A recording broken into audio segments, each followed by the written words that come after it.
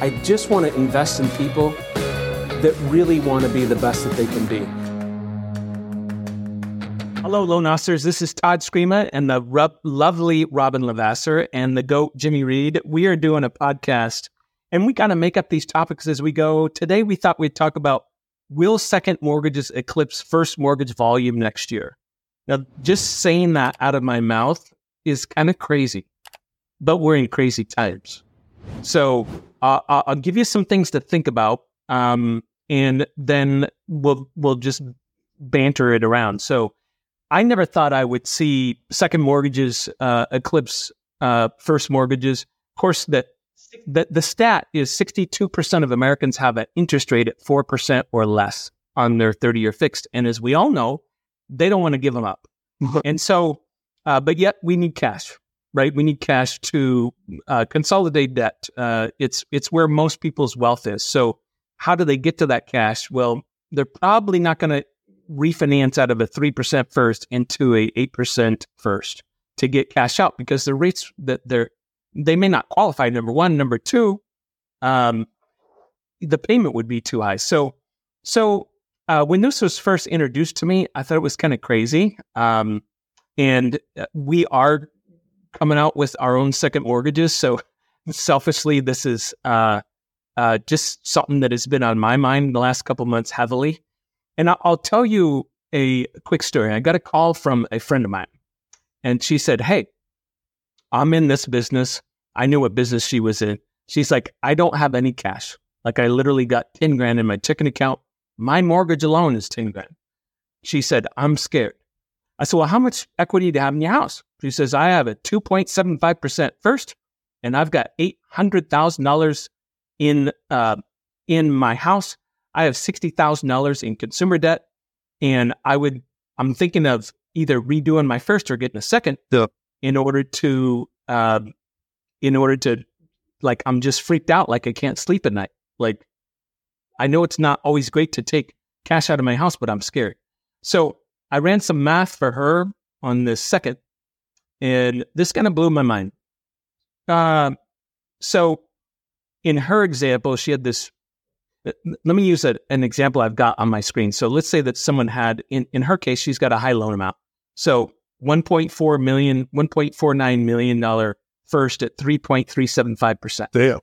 And she were to get an 11% second for $450,000, which would be a lot. It's a lot. Her blended rate would be 5%.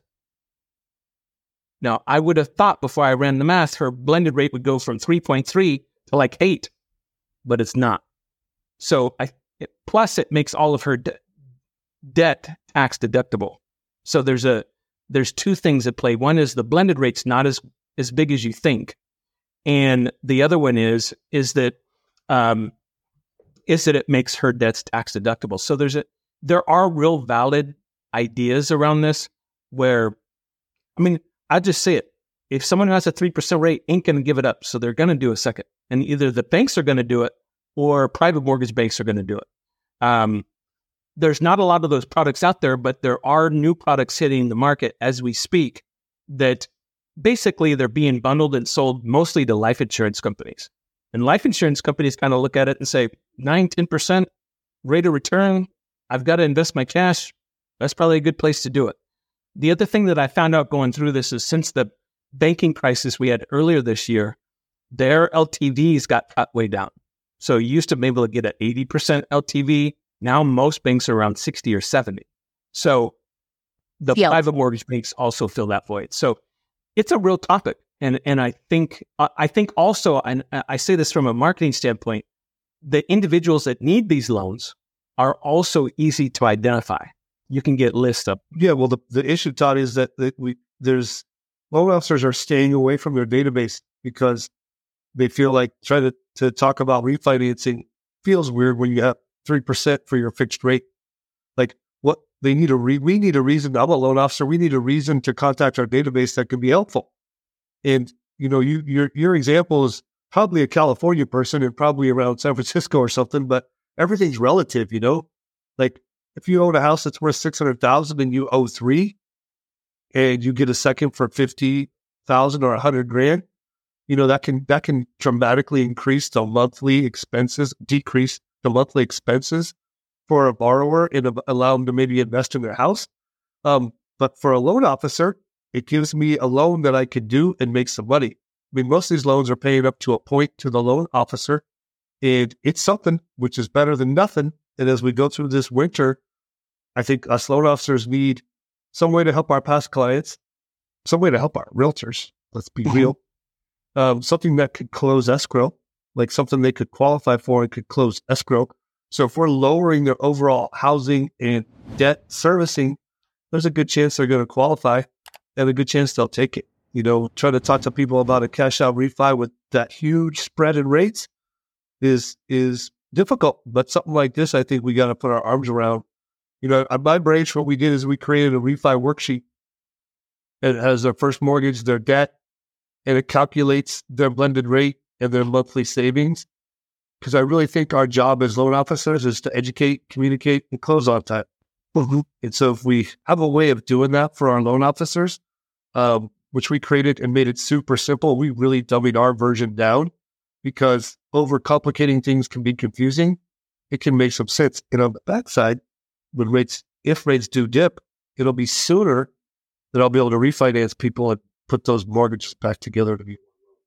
That's what we're thinking around here. Robin, what are you guys thinking with all your loan officers?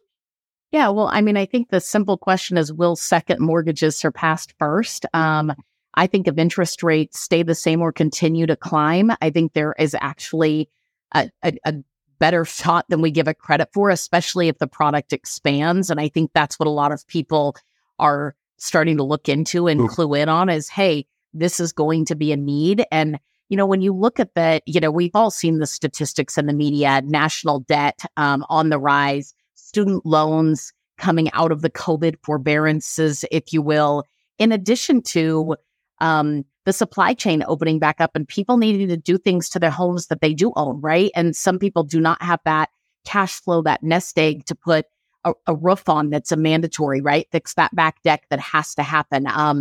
The cost of college tuition continues to climb exponentially, and people need ways to put their children through school if that's what they're choosing to do. And so I just think that the overall cost of what life ultimately is has people wanting and needing to access. And if you can say, hey, the bulk of your financing is here at this really great rate on a 30-year, and we can get you maybe a 30 doing 15. And Ton, you mentioned a few things. One of the things that just for tax purposes, I do believe it has to be a closed-end fixed rate second for any deduction to take place, not a HELOC. So we're talking on this podcast strictly about closed-end, not HELOCs, right? Second mortgages, true second mortgages that are simply not purchase money, but refinance.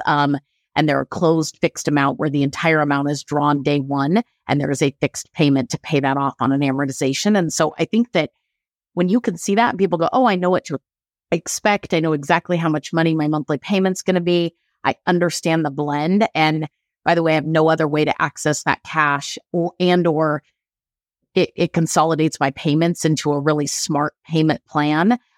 I think there's a really good opportunity there for a lot of people to access a second mortgage and it make actually brilliant financial sense. Not just, sometimes a HELOC can feel a little more like, because it's open-ended, because there's such a variation of what can happen on a HELOC, I think that can feel a little riskier to people. They've been available for a very long time. This closed end, very few people do a closed fixed second mortgage that's not purchase money. So if that becomes a great product on the market, I think like Jim just said, I think everybody and their mother will be willing to call people and offer up that option. And I think it very well could surpass a first mortgage as a result of it. Well, I mean, I tell you, go ahead, talk. A couple comments, because I've been, actually, if you're listening to this and you're a loan officer, I have a whole training program and marketing program that by the time this is out, I will have done, and I can text it to you or email it to you. But it really opens your eyes. So I'll tell you a couple stats. Americans today have $27 trillion in equity. $27 trillion. In equity? In equity. Wow. The first mortgage market next year is projected to do 1.6 trillion, right? So basically the same as this year. That's what Fannie and Freddie are saying. Wells Fargo in 2021 did over 300 billion seconds.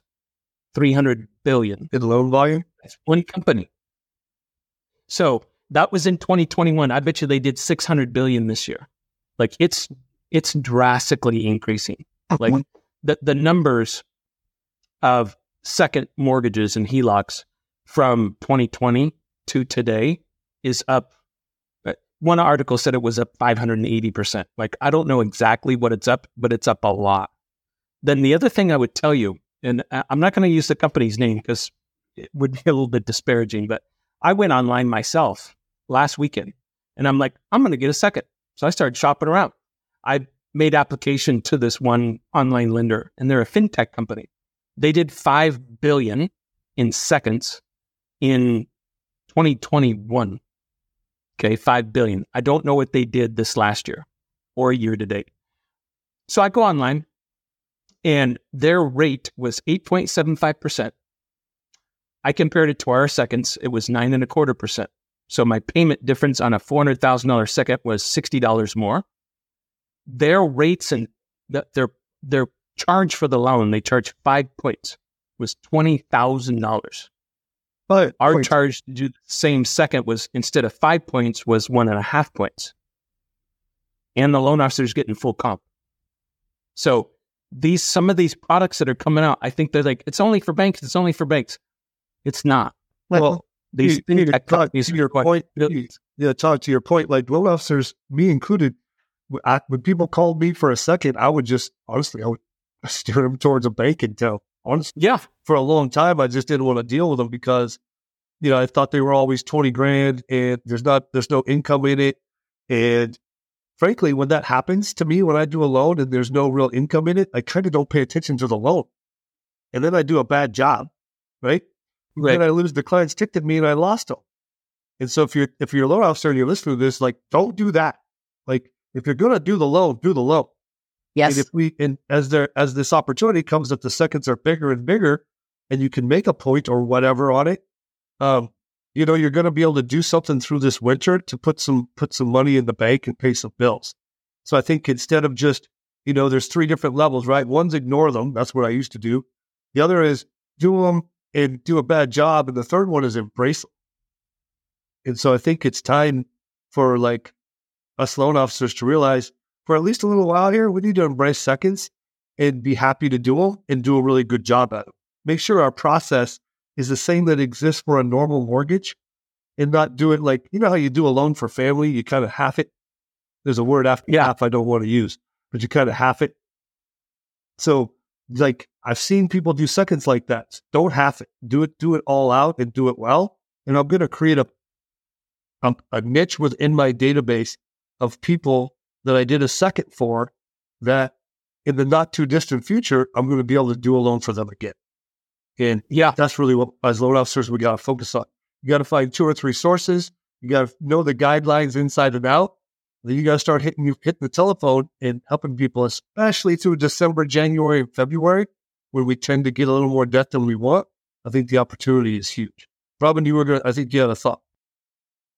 No, I really didn't. I mean, I think you guys are exactly right. I think this is it may seem like a strange topic to send out to loan officers, like, hey, our second mortgage is going to be a big thing. But I think that, shy of the market really taking a spin where everybody and their mother's like, let's refinance, into sub 5% on cash out refinances. I think this is actually a player in the game. And I think you brought up probably the single best point. And it's something I've always said as a loan officer in general.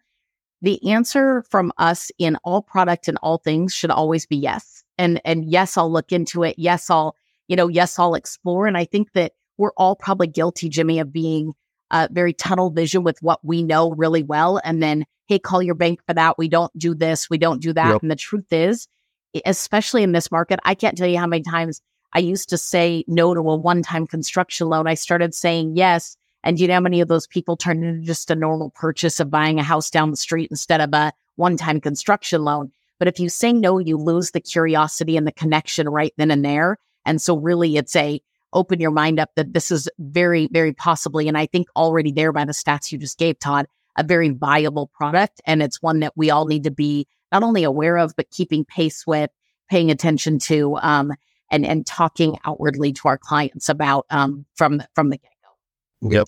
Yeah, it's a real mindset shift. The biggest aggregator of seconds in the nation, their average loan amount year to date is $197,000.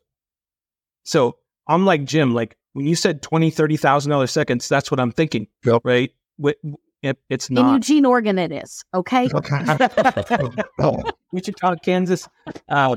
Yeah. So, but again, Jim, to your point is, okay, so your average loan amount is 150 or 200,000, but you're able to do 30 of them through the winter. Now, as soon as fixed rates go, say, down to 5, these programs are gone.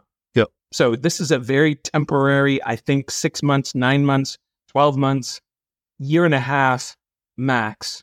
But it's also possibly a double dip, Todd, because if people all of a sudden take a second mortgage at 11 on a fixed rate, there are programs out there right now, just in the standard, that, hey, on that fixed rate, if you haven't touched that second for over a year, they don't even consider it cash out. And you can literally then consolidate your really low rate with your higher rate. And if your new long-term rate is lower, like, you win again, which is, I only say that, you guys, because if there's truly a benefit to the client, then again, a loan officer is doing yet another loan with great advice for those clients as a result of it. So it could be a stair step, if you will, into additional business down the road. Absolutely. 100%. I think for most clients, every scenario is different, but maybe they free up $1,000 a month in cash flow because they're doing a debt consolidation. And then when they can refinance again, you save them another $300 or $400 a month.